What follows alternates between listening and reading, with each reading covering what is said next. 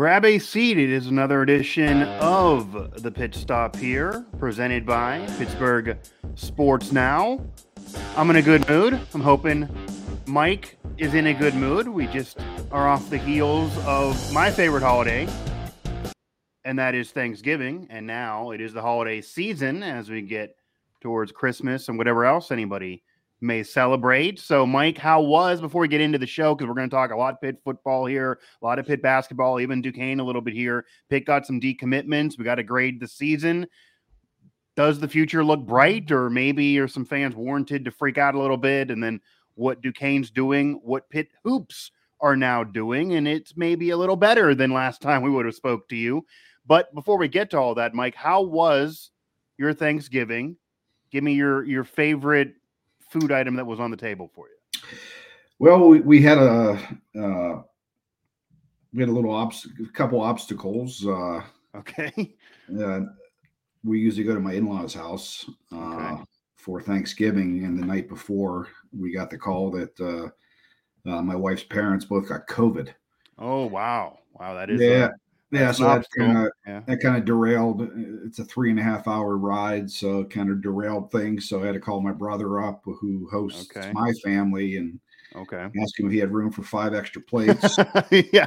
It's not just you. You have some kids. Yeah. So luckily he did, but everything was good. Yeah, it's tremendous. The day after Thanksgiving is better than the. You could argue that, yeah. The day of, the leftover turkey and the gravy. I think I enjoy that more than the actual day of itself. Because the day of, you jump right into it, and it. I make a pig of myself, but the next couple of days you get to spread it out a little bit. If you don't, you're not doing it right. And I'm sad to report that just yesterday, I believe, as we record this now, the middle of the next week, I let it linger, but I now have completed all the leftovers. My wife did give me she gave me the last call that, hey, you got to get these in now, or that's going to be it. And probably that makes sense. Yeah, I think I finished the stuffing yesterday. Okay. Yeah. Mashed potatoes, turkey, stuffing. I got it all done yesterday. Yeah, Sunday we our family in this household, we had a second Thanksgiving. Oh, well, I'm impressed then. You're really doing Thanksgiving turkey, right. Potato. Yes, everything was good. Awesome. Yeah. Again, Mike Vukovcan, Mike Asti, as Thanksgiving, unfortunately, behind us. It is the greatest holiday. It's about food, family, and football. And there's still a lot of football going on, some family holiday to celebrate, and hopefully some food, but not what's on your Thanksgiving table. We can also listen to this podcast as well as watching, if you're watching right now, on Apple Podcasts, Stitcher, Spotify, TuneIn, etc. And Mike, Thanksgiving's over. And Pitt football's regular season is over. There will be a bowl game. This team did get in a bowl game. They didn't win the ACC again. They didn't win and defend their Coastal crown, but a solid year nonetheless, and they will play in a bowl. A lot of speculation on what that game will be to this point, but there's some football ahead for the Pitt Panthers. A lot to worry about as well in terms of the future of the program. A lot of news in terms of decommitments. A lot of that's on Pittsburgh Sports Now right now that just happened a day ago, and we'll get to that in a moment. But before we get there, how would you grade and evaluate this past 2022 season for Pitt? Because it's a polarizing season, to say the least. The bar was high. They're coming off of the ACC title that some thought was kind of out of nowhere, honestly. They weren't predicted to do that prior to that season. They had a great year. They honestly were an upset or two away from really being a playoff contender last season. That's how great of a year it was. Kenny Pickett was a Heisman candidate. Again, got himself as the only QB to be drafted in the first round. He's on the Steelers. He's actually now playing well and improving himself on the Steelers with a recent win. So that was 2021. It all went really, really well. But Mark Whipple gone, Kenny Pickett gone, new OC, new team. Slovis comes aboard. It takes him a while to get his footing. They lose a few more games than Pitt fans would want to lose. Some of them are bad losses. They don't vie for the division or the conference again, which Narduzzi said he wanted to make sure 2021 was not an aberration and they could do it again and build up the program for years to come. So the detractors can say it was a blip on the radar and it was an aberration. You could argue he's keeping it moving. How do you feel about the year? Because that really changed week to week with many Pitt fans, and now that it's over. Well, if I gave it a grade, I think it's still to be determined, or it's yet to be determined. I think some will be depending on what they do in the bowl game. Right. Fair. As of right now, I would give it in the Peach Bowl last year, obviously without Pickett. So getting a bowl win would be nice. Yeah. As of right now, I'd probably give it a B-. Okay. 8 wins. I think if they win a bowl game, I would probably, maybe depending on how they look, I'd probably give them a B. Something that people have to remember, and I think it's a good thing, right, is that, yeah, they were 1 win away. They beat North Carolina. They repeat as Coastal Division champions the way things played out. Yeah, and that included a lot of teams had to give them help at the end, that it did end up happening. Yeah. Right. So they were 1 win away, and if they win, that's 9 wins. Yeah. Now you could slice it up whatever way you want.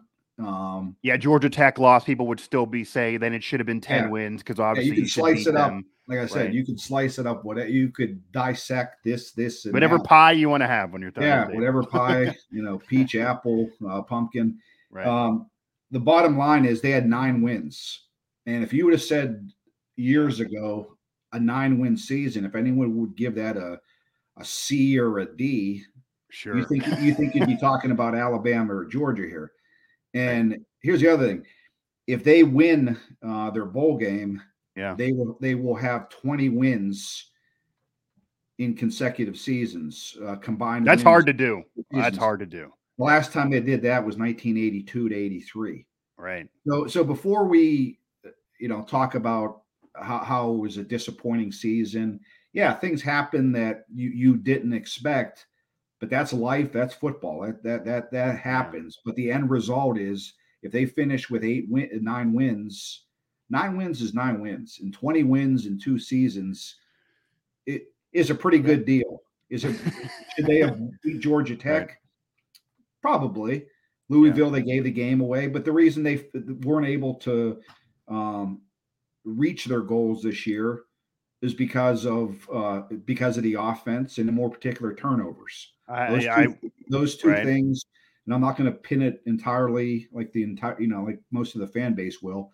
I'm not going to pin it entirely on the quarterback position. I'm going to say the offense, because they're an offense. It's not, the quarterback, it's the offense, and they didn't perform, and they turned the ball over, and that's why they didn't reach their goals. But I wouldn't call it, like some people are, a disappointing or a failed season, because I think that is, I think that's a bit ridiculous.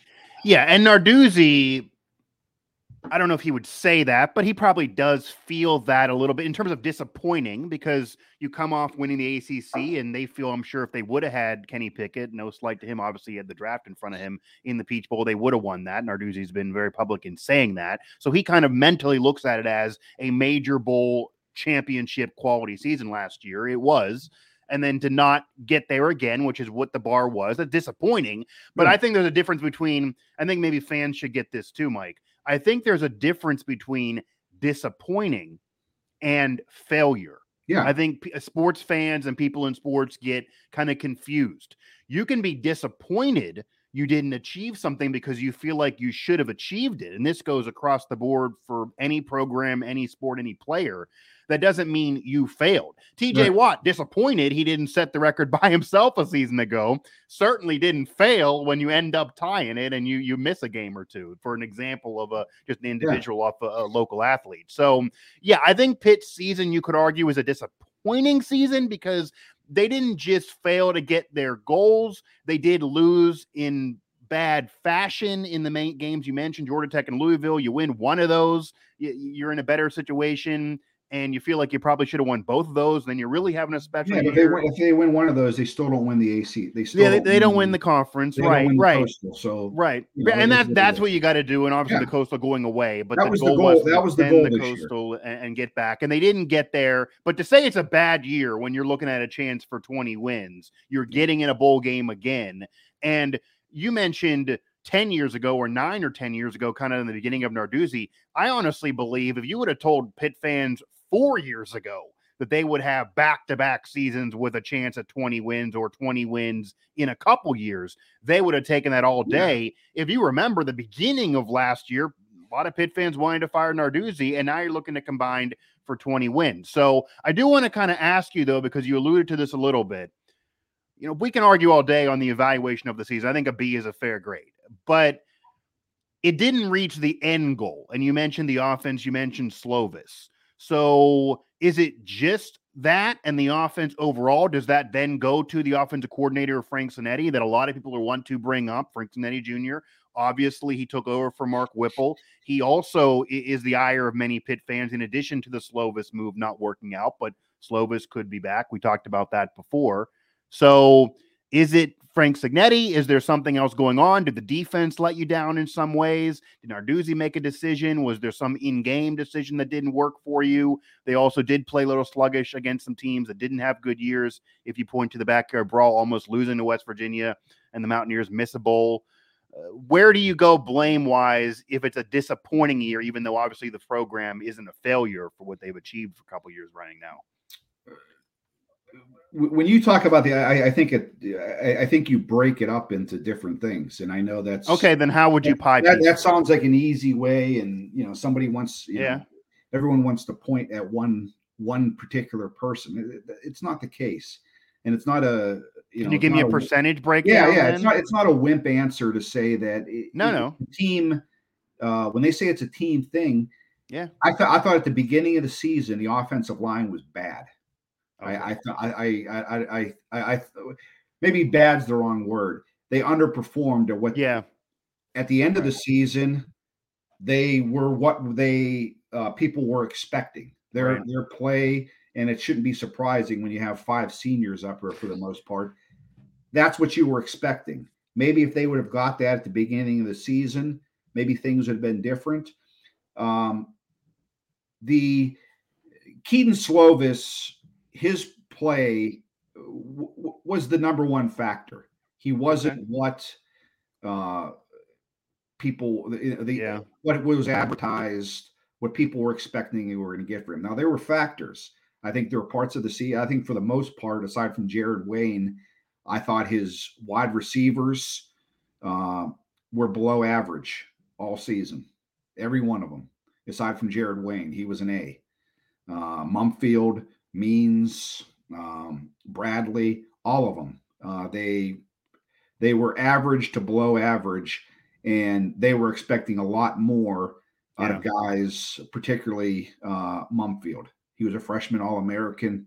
People thought he was going to come in here and possibly replace the statistics of Jordan Addison. That didn't happen. He didn't look like an explosive player all season. He looked okay. Him and Slovis didn't look like they were on the same page. Slovis had a lot of bad turnovers. When I talked about the turnovers, bad. Louisville game, Georgia Tech. They you could blame the weather, but Georgia Tech also played in that weather in the rainstorm. Same with North Carolina. I would say he was. You want a percentage? I would probably say he was 60% of the problem. And Frank Signetti is it's a real interesting problem. Yeah, how much of a factor is Frank Signetti then? Because you could argue that maybe they didn't work well together, and obviously it's a first year for Frank Signetti. It's a first year for Slovis. Slovis had to learn a new offense, get chemistry with receivers. We talked about that before. It's easier said than done to do it that quickly, even in this transfer portal era. But there are some that say he was kind of doomed before he started because Frank Signetti runs a boring offense that's not at all what Kenny Pickett had. And if Pickett was still there, he would have been hampered too. See, I hear that, and I don't fall into that camp. Okay. I think Frank Signetti, I'm not in his head. I don't know. I think his play calling was dictated by what he was seeing. I don't think he had faith in Keaton Slovis. He actually mentioned that a couple of times during the season. Okay. He didn't give Frank Signetti any reason to have faith in him as far as opening things up. There was nothing that Slovis was doing to tell an offensive coordinator, man, I'm gonna air gun this. Oh, we're gonna be the Buffalo Bills. We're gonna. He did nothing to do that. So if you're an offensive coordinator, you'd be crazy to do that, especially when you have the best running back in football behind you. Yeah. So, right. I know it's easy, boring Frank Signetti. Guess what? He made Israel Abanikanda a first-round pick, or not a first-round pick. He made him a high NFL draft pick. Yeah. Nobody saw that coming either. Nobody saw that coming. There's nobody at the season was going to predict. Nobody. You give me, cite me somebody, and I'll say I'm wrong. Nobody predicted Abanikanda was going to have the year he had.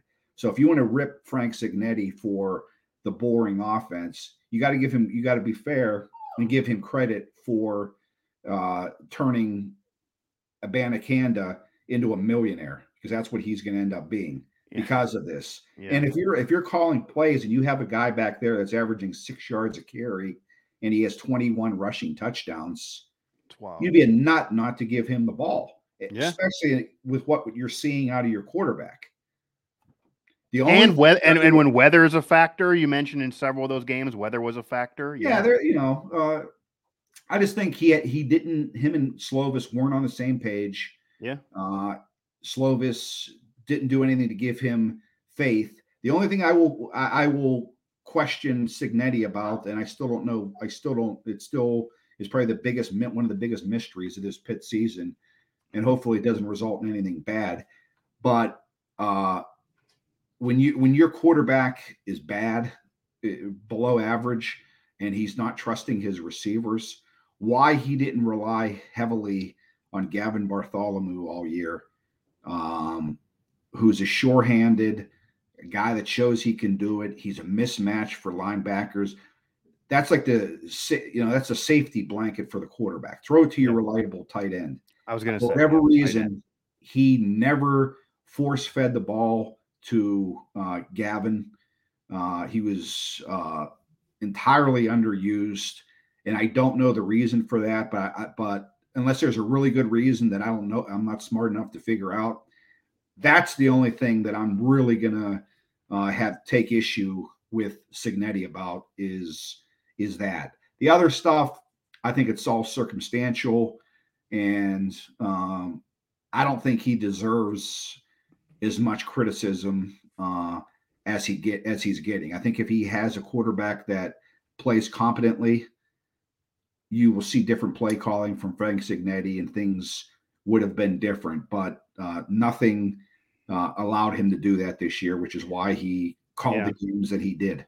And it's easy to criticize because there's no way to know factually if that would have been the case, because he was just dealing with the hand that was dealt to him. But that does make some sense, obviously, if your quarterback's struggling or you go through a rough period even early in a season. And again, to defend Slovis, it takes a while to get continuity with these receivers. And you also mentioned I would say the two main factors, everyone can bring up Slovis and Signetti, and that they didn't work out together, whether it be Signetti didn't have confidence in Slovis because he was struggling, or Slovis isn't as good as advertised in general. We will see a lot of that moving ahead here in the future. They now will have more years to work together, assuming that does occur. All of that we're going to find out, but everything you touched on is nail on the head. But separate from those two, the two things that didn't happen this year for Pitt that I think most people slam dunk wise thought were going to happen. Everyone we had on this show to preview a season very close to the program said this is really, really going to happen. Number one, Pitt is going to have one of the better offensive lines in the entire country. They did not. They eventually had a really good one, but it took a while to get going. And yeah, you can't say they were bad, but they were supposed to be one of the better groups in the entire country and drive the bus and make it easier on Pitt with a new QB and a new offensive coordinator. You do mention that, I guess, three things. You do mention the tight end situation that everyone thought they would even use multiple tight end sets, maybe one as a blocker, one as a pass catcher, be able to do curl routes. Maybe it's boring football, but if you think Signetti already was running boring football, maybe you at least get the yards moving by get it to the tight end, who then can do something if you have a pass catching tight end and you're doing it on the ground. That can give you some passing in addition to the ground. Didn't happen. And then the wide receivers were a disappointment. I don't think it was fair to say anybody and nobody was, but nobody's going to say anybody should be what Jordan Addison was, obviously a Blitnikoff guy.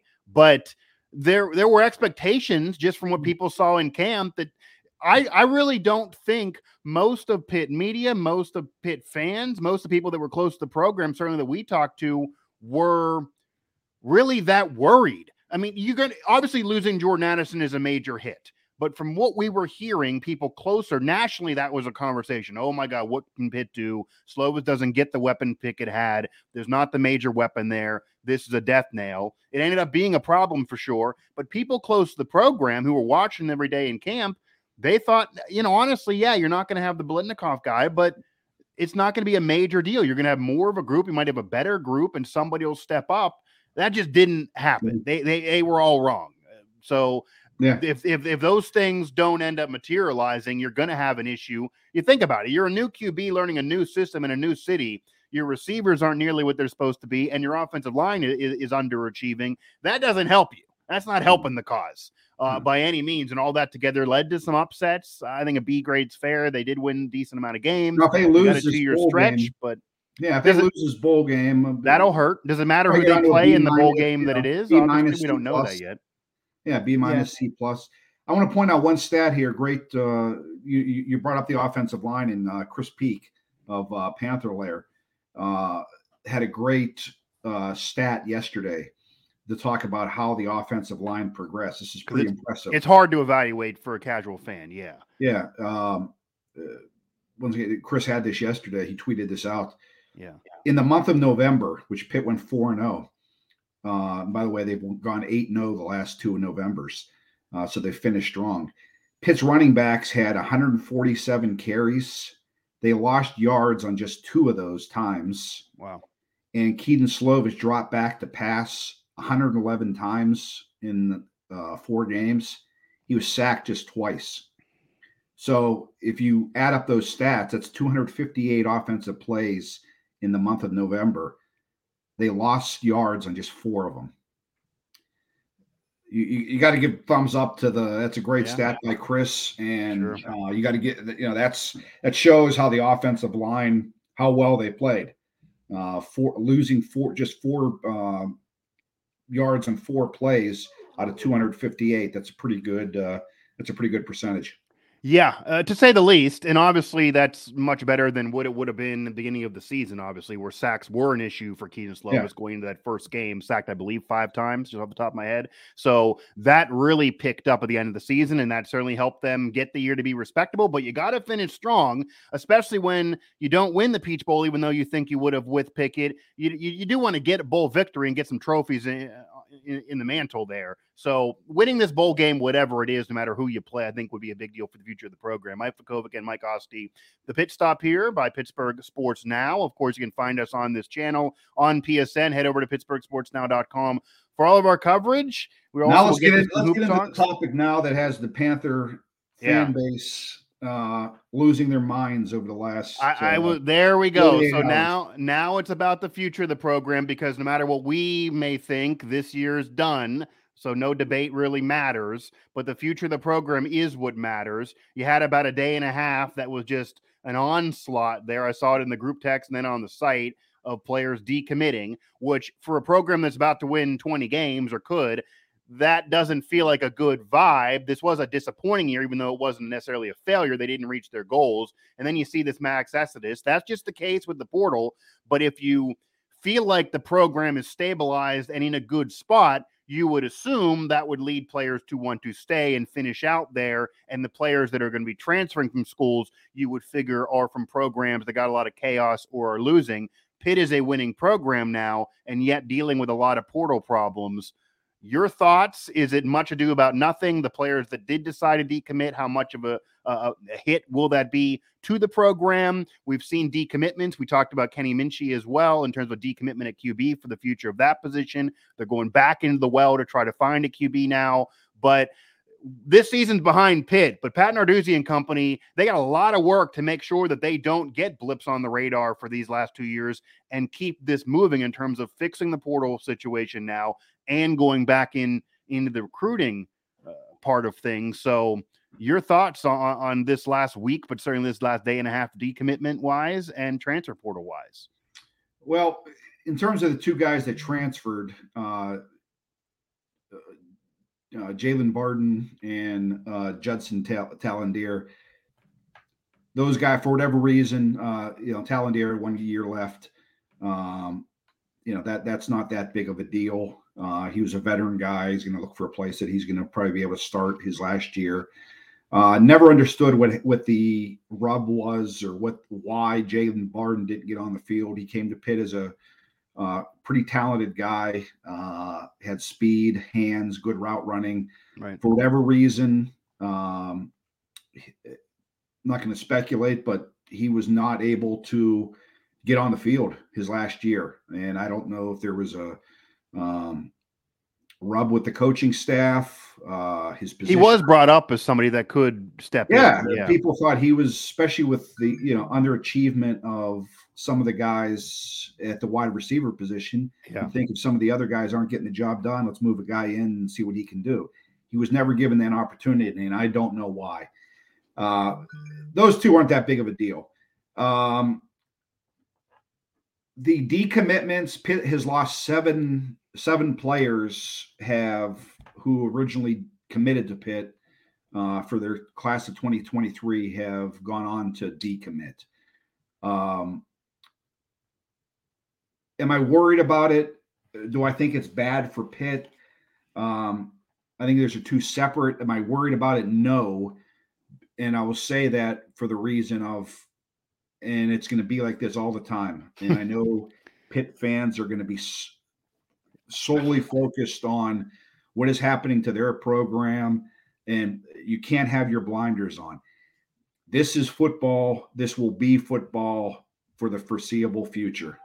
No team, and I'll repeat, Ohio State, anyone, no team is going to be able to escape this. It's just the way it is with the NIL, with everything else that goes on today.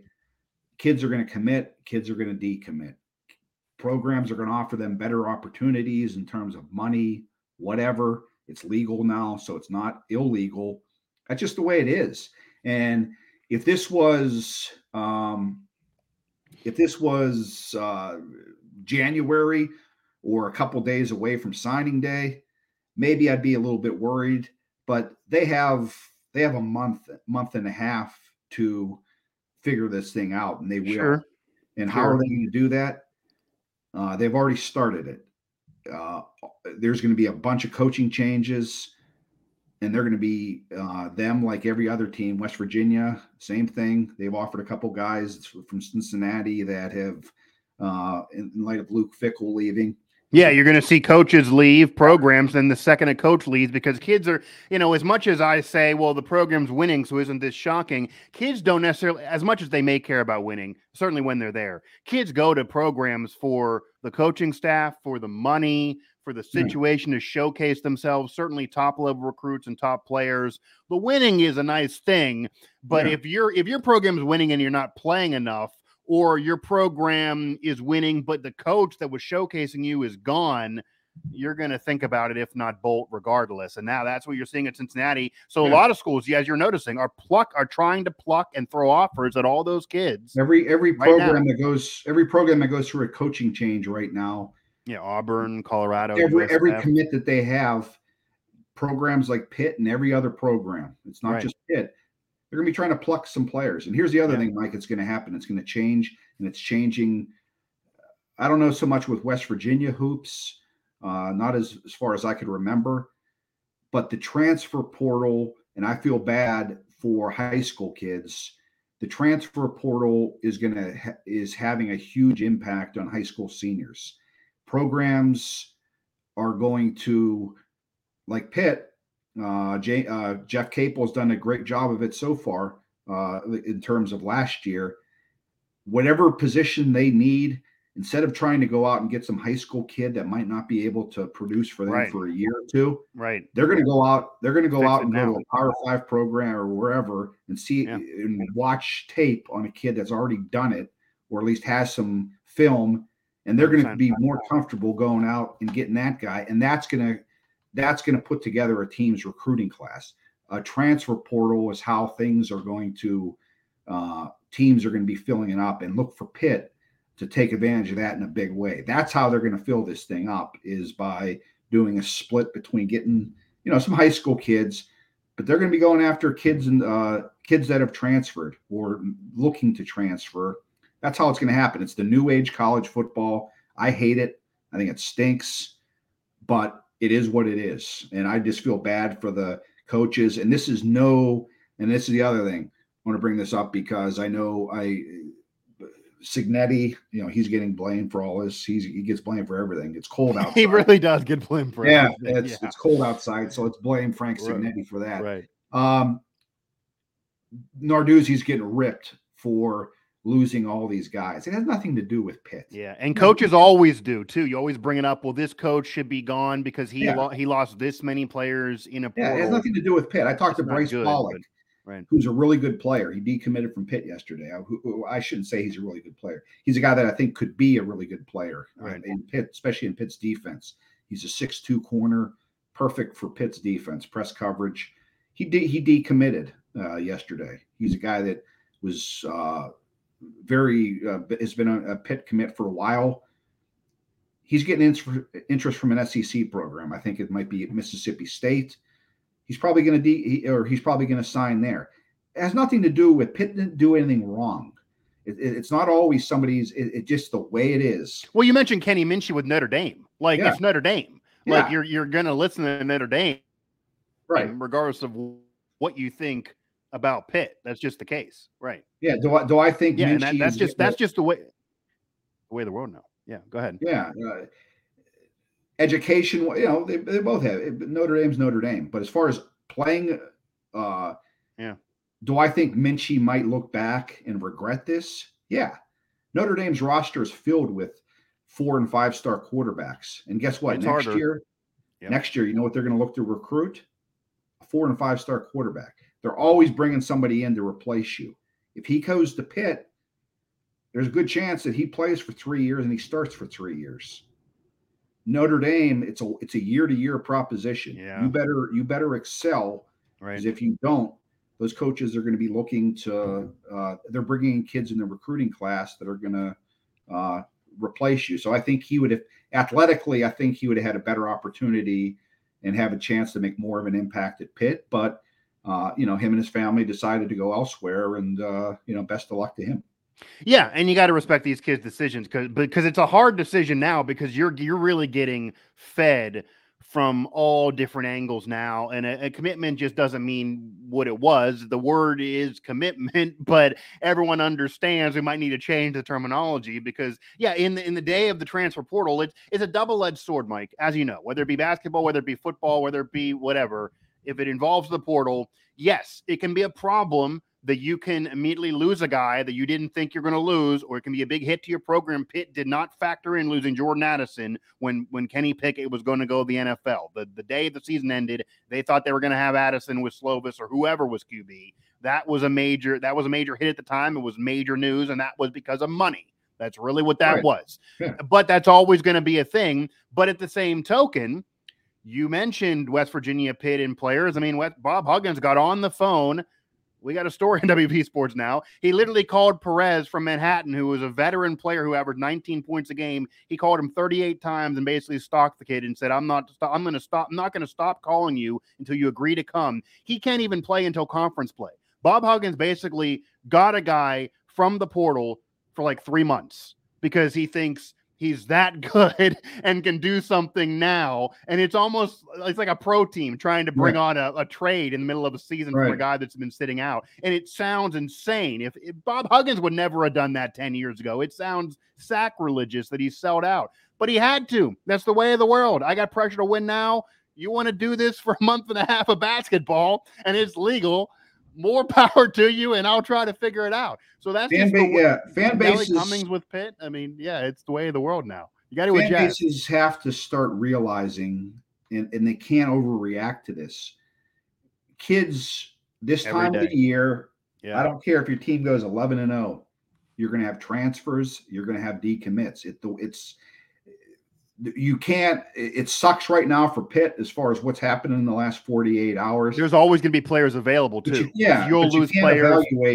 You're not going to be able to evaluate what happened and what their year looked like for recruiting. You're not going to be able to do that until February. 100%. You can yell and scream and call this guy a bum right now, but let things play out. Let's see who they bring in. Let's see who they sign, all that. Then you can make some sort of evaluation. And then honestly, you might not be able to do that because at this time last year, everyone thought that everything was okay with Keaton Slovis. They brought him in from the transfer portal. He's going to take care of the quarterback position. Didn't work out this year. I still think he could work out, but it didn't work out. So really, you're going to have to wait in terms of the transfers. You're going to have to wait until the next season. You got to wait until the end of the next season. But exactly. Even though when you, no matter the program, you may see you're losing guys, but there's also always, you can know this is a comfort, going to be guys out there that somebody else lost or just have to move on. Look at Michigan.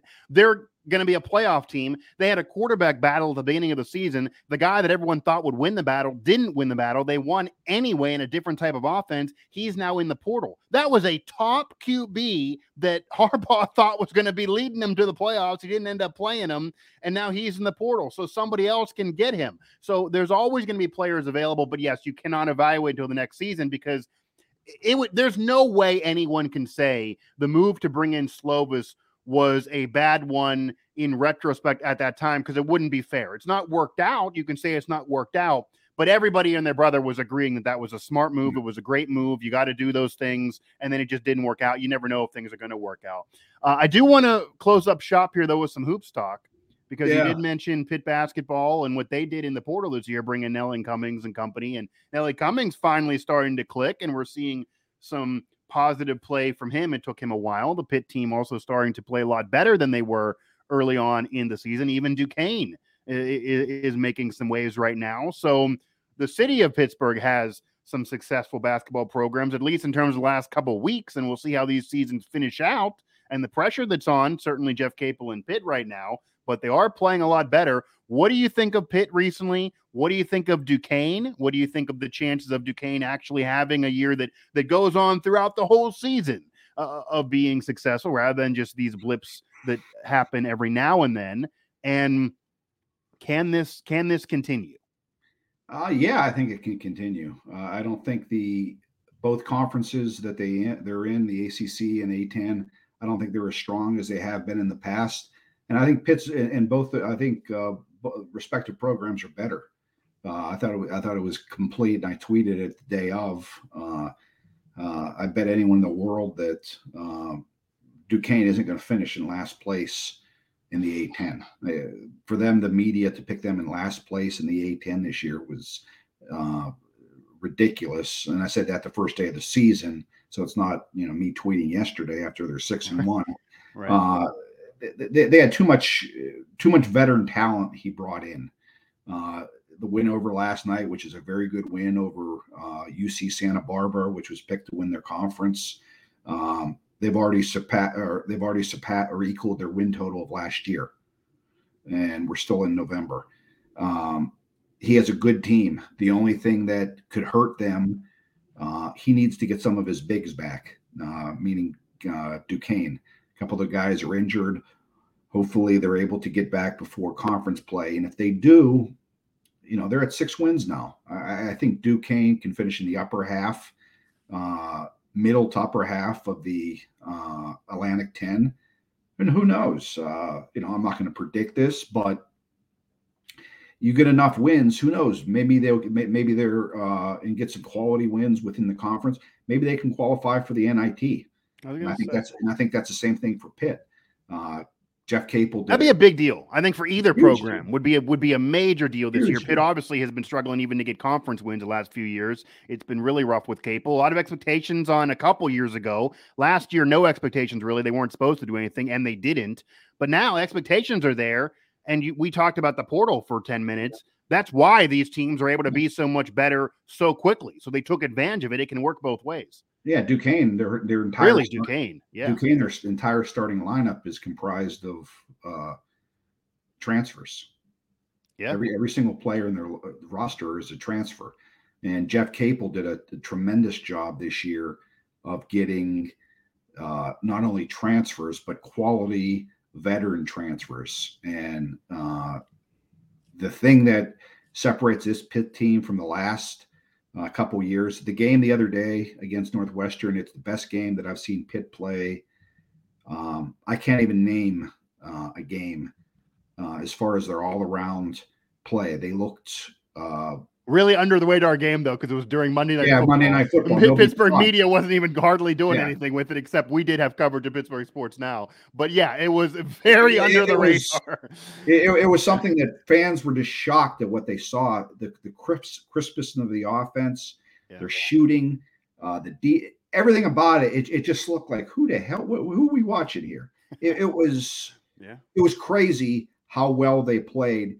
And the two biggest things that Jeff Capel did this offseason, and it was brought up, but you have to actually do it on the court. You can't just talk.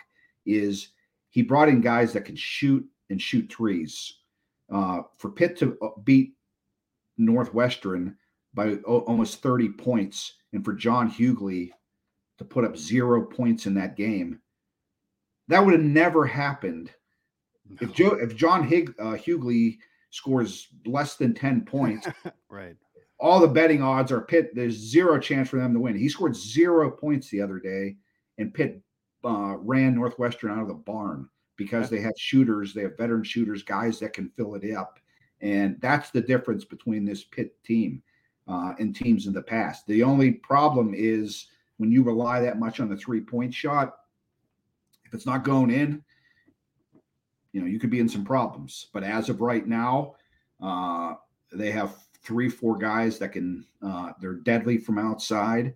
And John Hughley is nowhere close to being in shape or back to where he needs to be from the knee injury. Once he does, this could be a pretty good team in the ACC. Yeah, and I also think, and this is what I heard from a lot of people that cover Pitt, and it makes tons of sense when you look at this roster. Not only did Jeff Capel bring in guys from the portal to help this team now, which any coach has to do. He has pressure to do it now and at least have an improvement season, or his butt might be on the line. But he also brought in guys that fit for a team. Nelly Cummings is a perfect team guy. He is that quintessential point guard that can really lead the offense. It took him a while to really get going, but even if you don't see 20 plus points from him, if you see a 10-8 game from him, that could still mean he's really leading the offense. They have more shooters than ever before. You obviously have Hughley down low, who even if he's not scoring 0 points and his team still won big, it's because he can still get rebounds and help the offense without getting points on the board. Those things didn't occur in past seasons, especially last year when it felt like it was just 5 guys out there. They didn't play together. It didn't make any sense. They didn't really fit their roles. These guys now fit roles. And also, to be fair to Pitt, Mike, because they are now winning recently. I know they had the loss to VCU. People are going to point to the backyard brawl was kind of embarrassing for the program with the fans there and then losing so bad. It's possible, and nobody wants to hear this, and you still got to focus on your program. It's possible they played a damn good West Virginia team. That you just saw what West Virginia did in Portland in the PK 85, where they basically have been beating everybody except for Purdue, who is a top 5 team in the country right now. So, yeah, that looks bad when you lose to your rival by that many points and you get run out of a gym that's your home court. But maybe you lost to a tournament team. I mean, that's a good team. No, they've won the games they're supposed to win. Right. And in those other games, they didn't have their best play. That's not an excuse. And Hughley didn't play. That's another thing. Hughley didn't play. 100%. And in those games that they lost, they can't afford to get in foul trouble. And Nelly Cummings and Blake Hinson, 2 of the best players on their team, they both missed most of the first half because of the 2 or 3 fouls. So when you're without Hughley, you're without your only point guard, and you're without to that point have been their best offensive player in Hinson. What chance? Nelly Cummings, I was covering it. He fouled out of the backyard brawl with 7 minutes left in the second half. Yeah, and then they missed. Capel had to sit him in the first half because so he barely played, right? Right. I'm sure if they played again late in the season, it'd be closer. West Virginia would probably still win, but I would fairly confident that they wouldn't win by the score that they had the other, when they played in the first time. Pitt will be, right. It says, it's always the case. Teams can be better or should be better late in the season. But I think things are, some Pitt fans are cautiously optimistic. I don't think they want to put. That's the phrase, cautiously optimistic. Yeah, That's perfect. They don't want to have faith yet in what's going on. They're going to be tested the next two games. Friday night, they play a pretty good North Carolina State team. And then they play Vanderbilt. So I think if they could split those two games, I think Pitt fans should be happy with the beginning month of the season.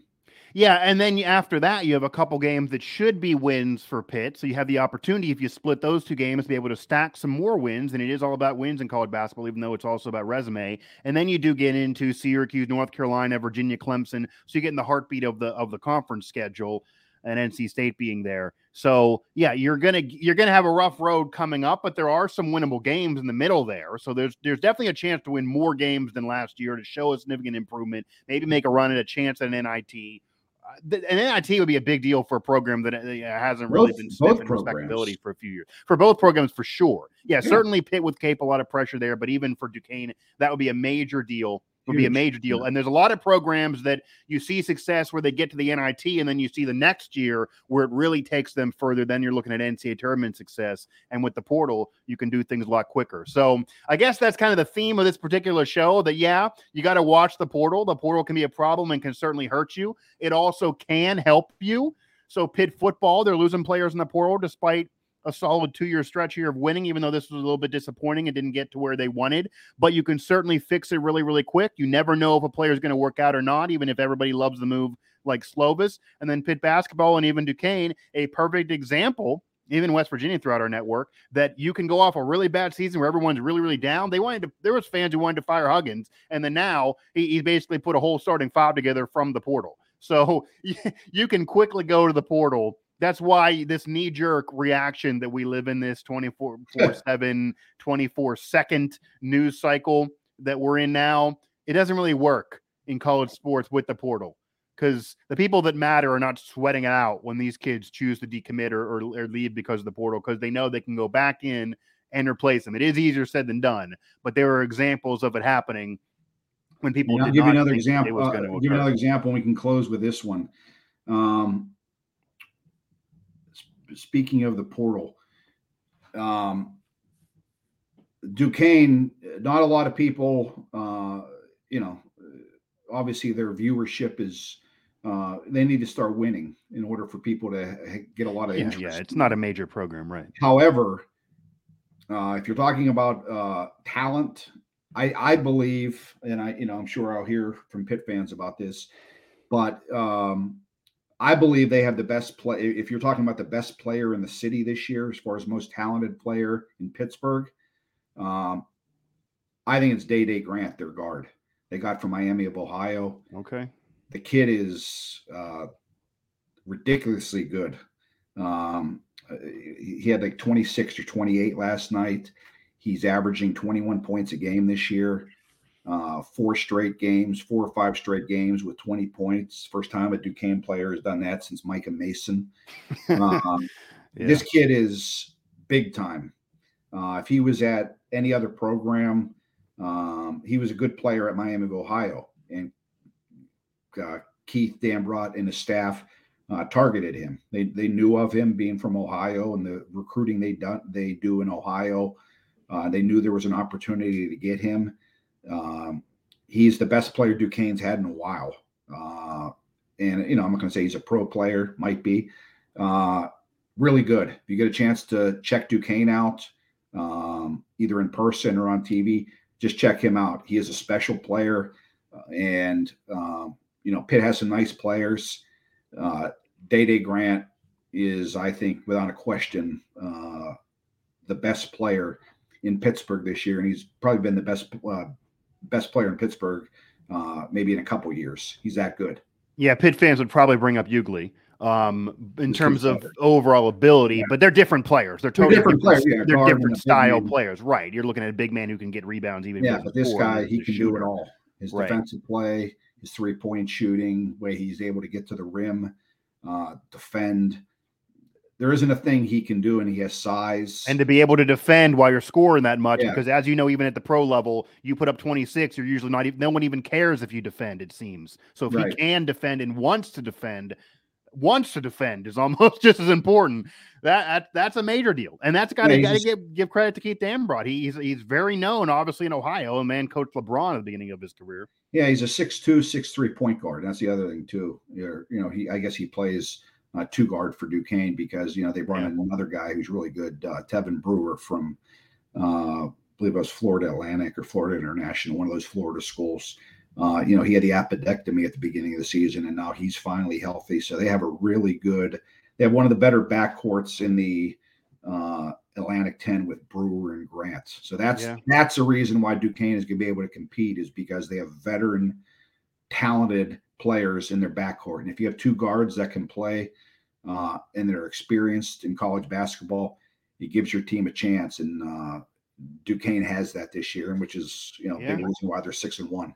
And especially if you have shooters, because if you can shoot, you can shoot. Doesn't matter what name's on your jersey or where it's happening. Right. If you can shoot, you can shoot. And that's how you get a major upset in March Madness, or maybe a team making an NIT appearance or beyond that you never would expect, because it's hard to gauge things and predict things. So feather in the cap to Keith Dambrot, really underrated coach in the whole country, honestly. And to be able to turn it around based on going the portal, because he's another one of those that I know there were a lot of fans thinking, well, he's going to be resistant to doing this because he's older. He's been around. This is annoying to him. You sneeze the wrong way. Kid's bolting. Does he want to deal with that? Well, he jumped in and did really, really well to this point. And I also had a sales pitch. You mentioned watch it or listen to it whenever it's on somewhere. And there's different, apps, et cetera, that you can watch some Duquesne or listen to Duquesne on the radio. But if you can get down there. Really, really nice place for a program of that level to be playing in. They got the facilities, to say the very I'm going to check it out next. I was checking out their schedule. Next Thursday, they have a really good game coming up against Marshall. Okay. I believe Marshall's 5-1 or 6-1 right now. Duquesne should win on Saturday against Ball State. So they should go into that game with a record of 7-1, and Marshall always has a good program. So that'll be it should be a fairly entertaining game at the Cooper Fieldhouse next Thursday. I'm going to check it out. Yeah, that's interesting. Maybe I'll try to check it out as well. Yeah, I got some hookups there at Duquesne. But all right, that'll do it for this edition of the show. We wanted to speak to you here after Thanksgiving. Obviously, a lot more to talk about as we get towards other holidays. And of course, that means a lot of news on and off the field, both football and basketball, that we'll experience here, to say the very, very least. For Mike Vukovcan, I'm Mike Asti again. This was the Pitt Stop, presented by Pittsburgh Sports Now. Catch us, download, subscribe, Apple Podcast, Stitcher, Spotify, etc., as well as here on our channel of Pittsburgh Sports Live and Pittsburgh Sports Now. So hit that subscribe button at the bottom. No more Thanksgiving leftovers, unfortunately, but a lot of football and basketball and a lot of things to keep tabs on. So we're busy as I get to drown my sorrows nonetheless, but a lot of positive and good meals ahead either way.